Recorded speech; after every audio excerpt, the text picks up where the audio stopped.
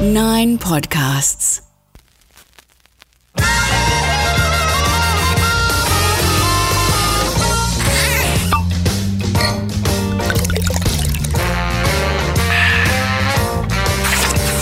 This is Ross Recommends with Ross Stevenson.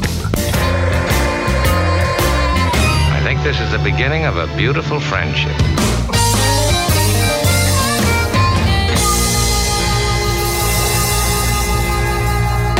We've dived right into Season 2 of Ross Recommends. We've got some rich recommendations for you today as well. Instead of spending all your time going back and forward, bit of indecision about what to do, maybe I can help with a recommendation. I've got big and small. Some may take you across seas, others just to your couch. Take what you like, leave the rest. Today, we've got something to watch, something to listen to, and somewhere to visit. Every day, it's getting closer. Today, I've got a recommendation for something that has had me glued to my couch. Not just me, but just about everyone in my family. And with me to discuss it, a sporting statistic tragic who loves it every bit as much as I do. I'm talking about the man who's in my ear 5 mornings a week on the 3AW Breakfast program, the audio genius, Damien Tardio. And we are talking about the same show that we've both fallen in love with, documentary essentially, called Welcome to Wrexham, which you can watch on Disney Plus now. Damien, how good? Elite. Yeah. I liken it to almost Ted Lasso and the Mighty Ducks on steroids pretty much. So Ted Lasso, for those of you who don't know, is on Apple TV. It follows an American NFL coach who goes across to the UK and coaches fictional Premier League team Richmond. If all those attractive people with their amazing apartments and interesting jobs, usually in some creative field, can go through some lighthearted struggles and still end up happy, then so can we. And on this occasion for Welcome to Wrexham, it's about two Hollywood superstars, Ryan Reynolds, who you know as Deadpool, and Rob McElhenney, who's starred in a lot of TV shows and films. And they both purchase this struggling 5th Division Welsh football club called Wrexham. And it is amazing. They just come across as the best blokes on earth. Ryan Reynolds, more well known to me than Rob McElhenney. They buy the club, and it dawns on you, well, it dawned on me from the start, part of the way they're funding buying the club is by doing the Netflix documentary, which is sort of fly on the wall and follows them. And initially, it's about the reaction of the people of Wrexham. It's their footy club. How do they feel? What was the connection between you and Wrexham Football Club? We had no direct connection. It was just a feeling.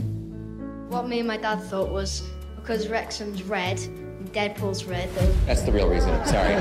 Yeah, and that reaction is pretty fascinating to watch. I mean, I'd liken it to Russell Crowe buying your Hawthorn Football Club. How would you feel if he came in? What changes is he going to make? These are rusted on supporters who live in the area and have supported the club for generations. And now this club is, right down the doldrums of the English Football League pyramid. And they're thinking, what do these guys want? Are they going to come in and bulldoze a stadium and, build apartments there or, turf us off and sell us? But watching how the supporters and Rob and Ryan interact with each other at the initial meeting is quite fascinating, because you think, geez, what are these guys up to? Well, they're in 5th Division, so they are a long way from the EPL. Yep, so in context, the 5th Division is the National League, and then you go into the English Football League, which constitutes of the Premier League, the Championship, League One, and then League Two. So the National League, which Wrexham's in, that's the 5th Division right on the bottom. Yeah, and when they start to play games, you get terribly emotionally involved, don't you? Wanting Wrexham to win for the people of Wrexham, but for Ryan Reynolds and Rob McElhenney. You want them to win. Well, yeah, I mean, before watching the series, you probably never heard of Wrexham, and then by episode 5 or 6, you're rooting for them and hoping that they can get the job done and, eventually put up a fight to get promoted. And then obviously Ryan and Rob, you get insights into how they make decisions on behalf of the club, trying to... There's one particular episode where they need to get the pitch relaid and, the amount of money that they've spent to get the new turf laid, and it's, obviously blowing their budget of the Scheissenhausen. And, the whole... just the whole passion that is involved with these two guys who buy the club, and then having to make the decisions like relaying turf. Now, I wonder what your approach is. My approach is I only know what is happening to Wrexham FC through the documentary. I refuse to look up results in the paper. I don't know how they're going because I want the revelation to occur to me when I watch season 2, assuming there is going to be one, of Welcome to Wrexham. So I don't actually check on their progress. Well, it was easy for season 1 because obviously no one had heard of them, but because of the TV show and the newly found success of the club, it's a bit hard to avoid it. I mean, if you want to... All right, go on. All right, tell me, how they're going? All right, skip this part of the podcast if you don't want to be spoiled, but... Yeah. In January, they played in the FA Cup. They made it to the 4th round. They had to draw against Sheffield, but then they lost in the replay. But they almost went on a magical sort of cup run. And obviously, if you know the FA Cup, it involves all the association football teams. And Wrexham on the bottom played a championship team, and they beat them. Yeah, right. Okay. So, is there going to be a season 2? They did announce at the conclusion of season 1 that season 2 was in the works. So I presume season 2 will obviously be a follow-up and a documentation of this 2022-23 season campaign. I wondered sometimes when I look at it whether they have an exit strategy. I mean, are they going to be doing it in 20 years' time? Or will they perhaps have sold the club back to the local community or something? Well, I mean, if they're anything like Silvio Berlusconi, he was in charge of AC Milan for about 27 years, and he's just purchased another club now, bunga bunga parties and winning Scudetto. So, I don't know, maybe they might be in charge in 20 years' time, but they seem like the blokes who actually would stay in it for the long haul. Yeah, and I wonder whether it's got a movie in it. Well, I think... Given the success of it, I reckon if they were to get close to the Premier League, there is definitely a movie in it, and I think it'll be highly anticipated. Interesting, you mentioned Ted Lasso because is it the player Paul Mullins, the striker that they sign? Yeah, Paul Mullins is the striker that Wrexham signed in season 1. He's one of the big name recruits that you sort of follow his trials and tribulations throughout the season.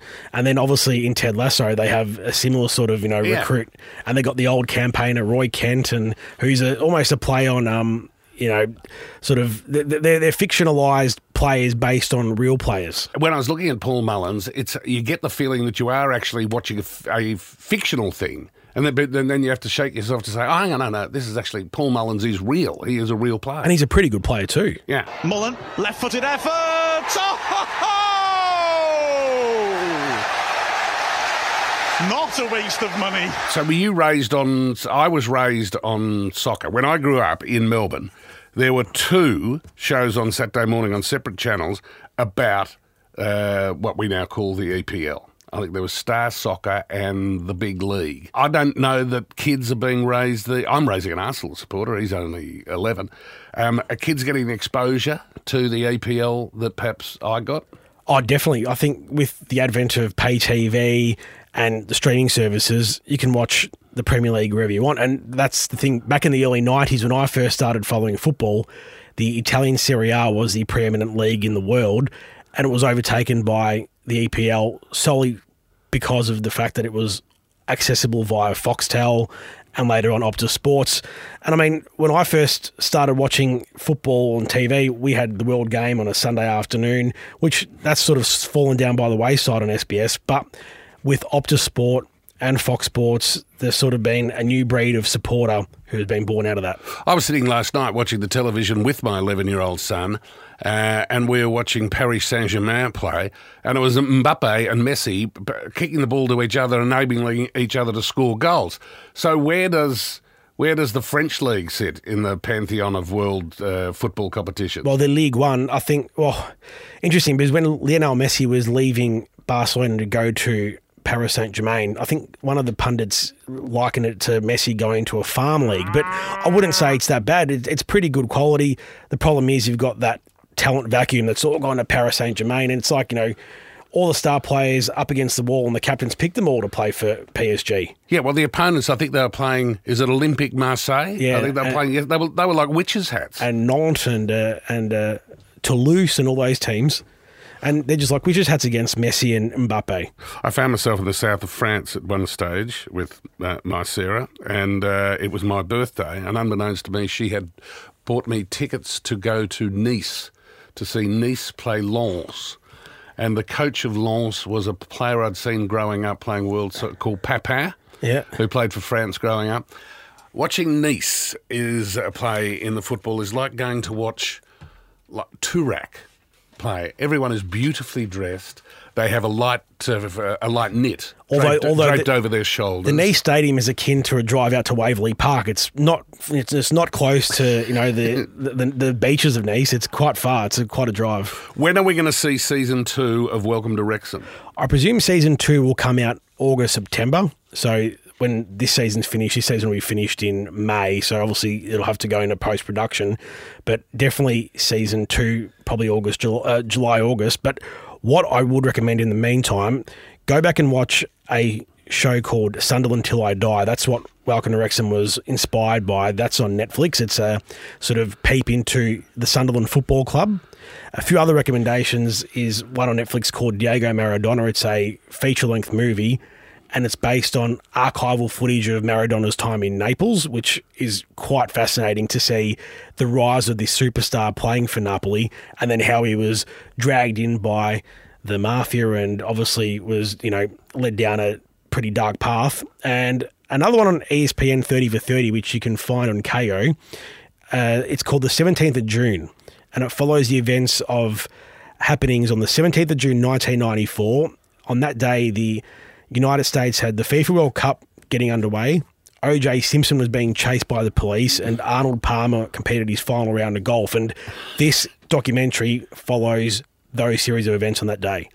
I remember when the Americans got the World Cup, unless I'm making this up, that the Americans said, we just want two things when the World Cup is played in America. We would like to abolish the offside rule, and we'd like to make the goals 50% wider, because they thought that would lead to greater scoring. And they didn't get their way. Ridiculous. So I take it that's what you've recommended back to me? Yes, I've recommended that back to you. And also one other one, oldie but a goodie, The Year of the Dogs, a 1996 documentary following the Footscray Football Club. Terry Wallace, that famous line, "Oh, spew up!" I don't know about you guys. Like, if I see one bloke walk out of here getting a pat in the back from people out there for a good effort, I'll spew up! That comes from there. It's a great documentary, and you can stream that on comparetv.com.au. You beauty champ. I'll see you at 5 o'clock tomorrow morning. Thank you very much. Listen to Ross Stevenson every weekday on 3AW Breakfasts from 5:30. It's a long way to the top if you want to rock and roll.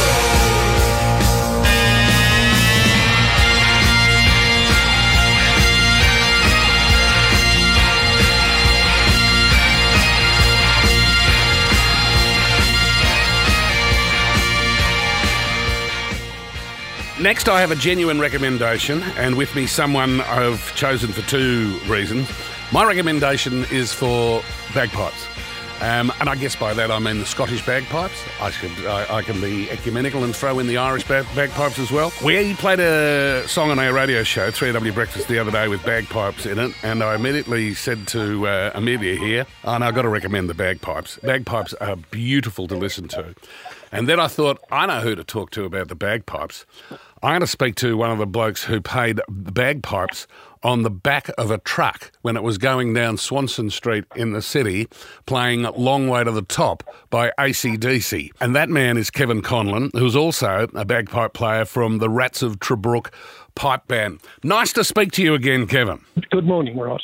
Hey, let's go back to the AC/DC. How did that all come about, that you ended up playing the pipe? Well, Bon Scott himself, I think, was either playing the pipes or pretending to. Yes, that's true. Well, I was the secretary of the pipe band at the time in 1974, and Bon Scott had come down to Melbourne to make a recording for It's a Long Way to the Top for Countdown. The original recording, the bagpipes on that were synthesised. They're not real bagpipes at all. So because there was going to be an audio made, he had to actually have a set of pipes and look as if he was playing them. So he contacted me on the phone to see where he could buy a set of pipes in Melbourne, how long it would take to learn. And I said, well, look, you're looking at about 9 months. At the time, I didn't know who Bon Scott was. I'd never heard of them. So he went and bought a set of pipes, and he came down to band practice. We practiced at the Brook House down in Albert Park, and we managed to teach him to look as if he was playing, and the recording went off quite well. So you're telling me that there's hope for me yet, that I could learn to play the bagpipes in 9 months? Yes, that's the average, yes. Oh, crikey. I've got 9 months left in me, surely. I love the pipes, and I like to kid myself, Kevin, that it's because I'm of Scottish heritage. My grandfather was born on the island of Benbecula in the Outer Hebrides, and when he came to Australia, he couldn't speak English. He could only speak Gaelic. You know, he's about as Scottish as you get, and there's one particular bit of pipe music that was written on and about the island of Benbecula, which is tiny. Like, it's got a population of about 1,000, and it's called the Dark Island. Have you ever played the Dark Island? I've heard the tune, but I've never learnt it. Oh, we'll play some here. It is utterly glorious.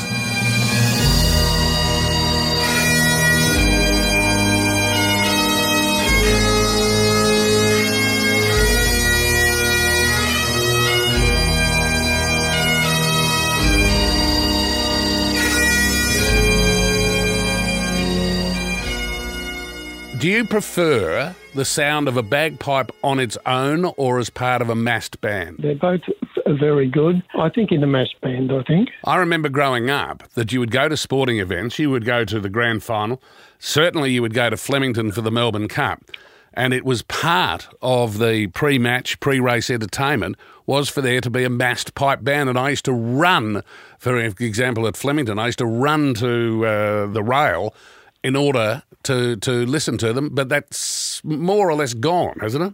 Yes. Now, it's interesting that you say that. I played at the Melbourne Cup with the mass band for many, many years, and in 1968, I met my wife there, and I might add that the Melbourne Cup in 1968 was Rain Lover. I just scribbled that down. But I'm pleased to add, Rain Lover wasn't the only winner that day. Well, Rain Lover went on to win again the next year, did you? Oh, yes. Yes, the next year we got married. The bagpipes are a thing that can be played well and they can be played badly. Is it an easy instrument to play? Well, look, any instrument at all that's badly played is woeful. The player has to be competent and play well. They require a fair amount of physical effort to play them, which is different, say, to a violin or a piano or that. It is important that you keep playing. Over the years, there's been a lot of improvements in bagpipes. Like when I first started, the bag itself was made of sheepskin or kangaroo skin, and if you stopped playing for a while, the bag had to be dressed. By that I mean you would have to make sure that the bag became pliable. Otherwise, the bag was quite stiff and you just couldn't play them. So there was a fair amount of work to be done to get them up and running. Had to take them to the dry cleaners. Hey, Kevin, tell me, what is your favourite piece of music on the pipes? Oh, look, it's a simple tune, but it's a tune that everybody knows, and that's Scotland the Brave.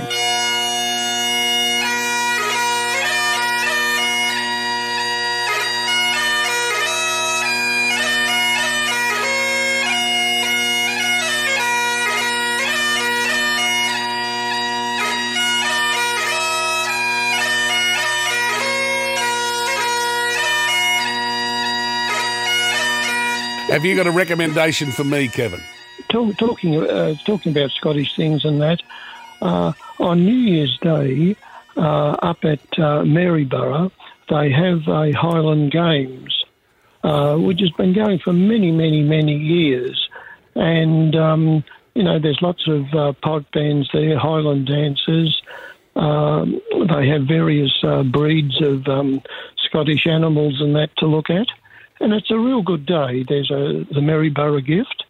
That's something I look forward to each year. That is fantastic. You will not believe it. I was Googling yesterday. I'm going to be in the United Kingdom in the middle of June this year, and I searched up things to do in Scotland in June, and one of the things that came up potentially was the Highland Games near Edinburgh. So I might do the daily double, Kevin. I might do the Highland Games in Maryborough, and I'll do them in Scotland as well. Thanks for the recommendation. I'm going to do that. Good on you. Thanks, Kevin. Lovely to chat. Same here.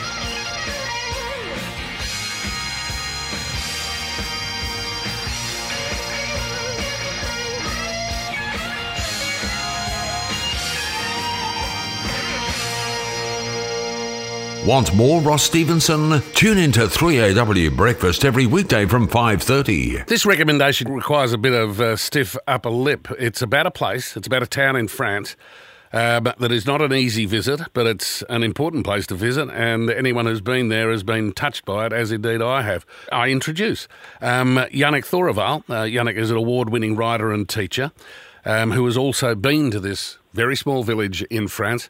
Hi there, Yannick. Hey, Ross. How you going? Good. Well, I'd like to find out how you got to go there. I'll tell you my story quickly. I think it was about 1991. I was in London on holidays and I had a mate who lived in London who said, come with me. I have a friend who owns a farmhouse in Limoges in France. I didn't know where Limoges was. So I went with him. We caught the train from Paris. And he said, while we're down there, we should certainly go and see Oradour-sur-Glane. And I said, what are you talking about? It's only a 20-minute drive from Limoges, and we went to Oradour-sur-Glane, and it is a quite remarkable place that you have been to as well, Yannick. The story, it all happened on June the 10th, 1944. That's right. That's when, the German Nazis, the Waffen Panzer divisions, kind of marched into the town. And on this sort of flimsy pretext of there being some, resistance support there, for the French resistance, they decided to just pretty much wipe out the town and, systematically herded men, women, and children into barns and churches and shot them and burned them. So in total, 643 men, women, and children were murdered. It is incredible because the 10th of June of 1944, of course, is 4 days after D-Day. So the 2nd Waffen-SS Panzer Division is rushing to get from the south of France to the north, where the D-Day landings have just been made. And they do this thing where they kill every man, woman and child in the village, which, as I understand it, is not something that they traditionally did. Like, it is really unusual for them to have done it. And as you say, the speculation is that there was increased resistance activity in the area. And what happened as a result is that they buried all 643 people, put a wall around the city and touched nothing. Nothing has been touched since 1944. That's absolutely right. And that's what's so ghostly about the thing, is that usually when you go to a museum, if you like, it's covered for a start. And there's, things are, in glass, and you feel like somewhat removed from, the objects themselves. Whereas here, you're strolling through a town that looks remarkably similar to every other little French village still in place today, like that people actually just live in. Oradour-sur-Glane, for example, has 3 or 4 hairdressers. This is one of these peculiarities in France, is that, these small villages have, many more hairdressers than you think a town of that size would need. And you see it replicated in this little town as well. So it's really this sort of ghostly apparition that you're walking through, and you feel like a ghost yourself kind of wandering through this place. And it's deeply, deeply solemn in a way that I've not experienced any other war monument or memorial or even historical place. And it's the cars are still rusted in the street. The power lines have sagged and everything's fallen out. And the shop fronts, the glass has fallen out. But nothing has been touched in the last 78 years. I didn't realise what the French word for remember was until I went to Oradour. And the French word, because there are signs everywhere that simply has this one French word repeated everywhere, and the French word is souvenir, remember. There are signs everywhere, aren't there, just Yannick, telling you, remember? That's right. So, souviens-toi, like remember, and there's also recueillez-vous, which is to sort of like pay your respects, gather your thoughts, so that you're really, implored as you walk through this place, not to just, randomly stroll through, that you're really stopping in these places and looking into people's houses, looking into shop fronts and cafes, where you can still see pots and pans and bicycles leaned up against walls as if these people have kind of just vanished. I understand that, going to Hiroshima, in Japan is a similar kind of experience where you kind of get a sense of something preserved. But obviously the nature of that wiped things out in a way that it didn't here. There's a definite sense of you are in a town and you can see the things that people left behind. And so, yeah, you are asked, to contemplate right here and now.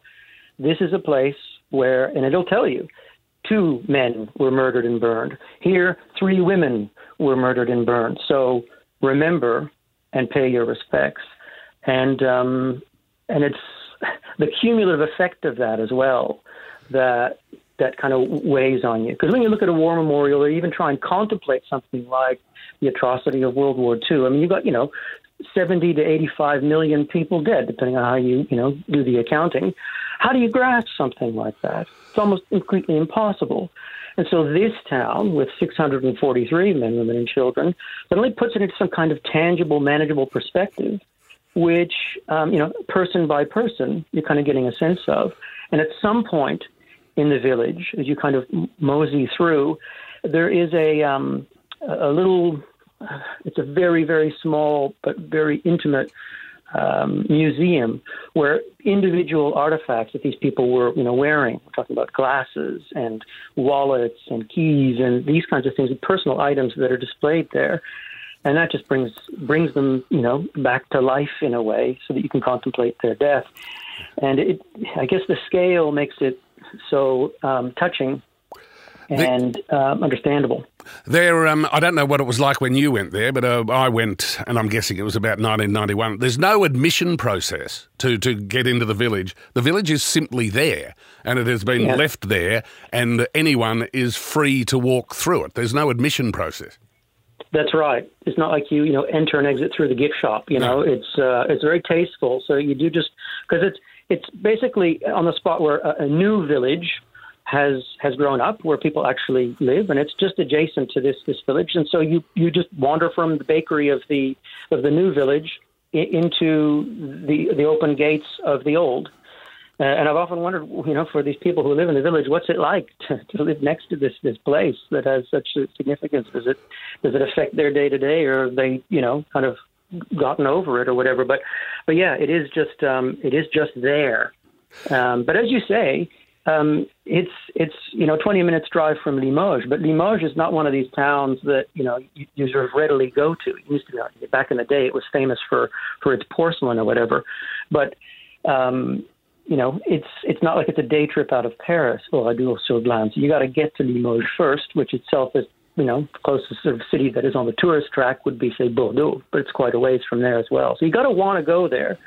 But I think we're both saying is that it's well worth the trip. Oh, my goodness. It will stick with you forever. Very few Australians, I feel confident in asserting, very few Australians would ever have heard of Oradour-sur-Glane, which means Oradour on Glane is like a creek, right?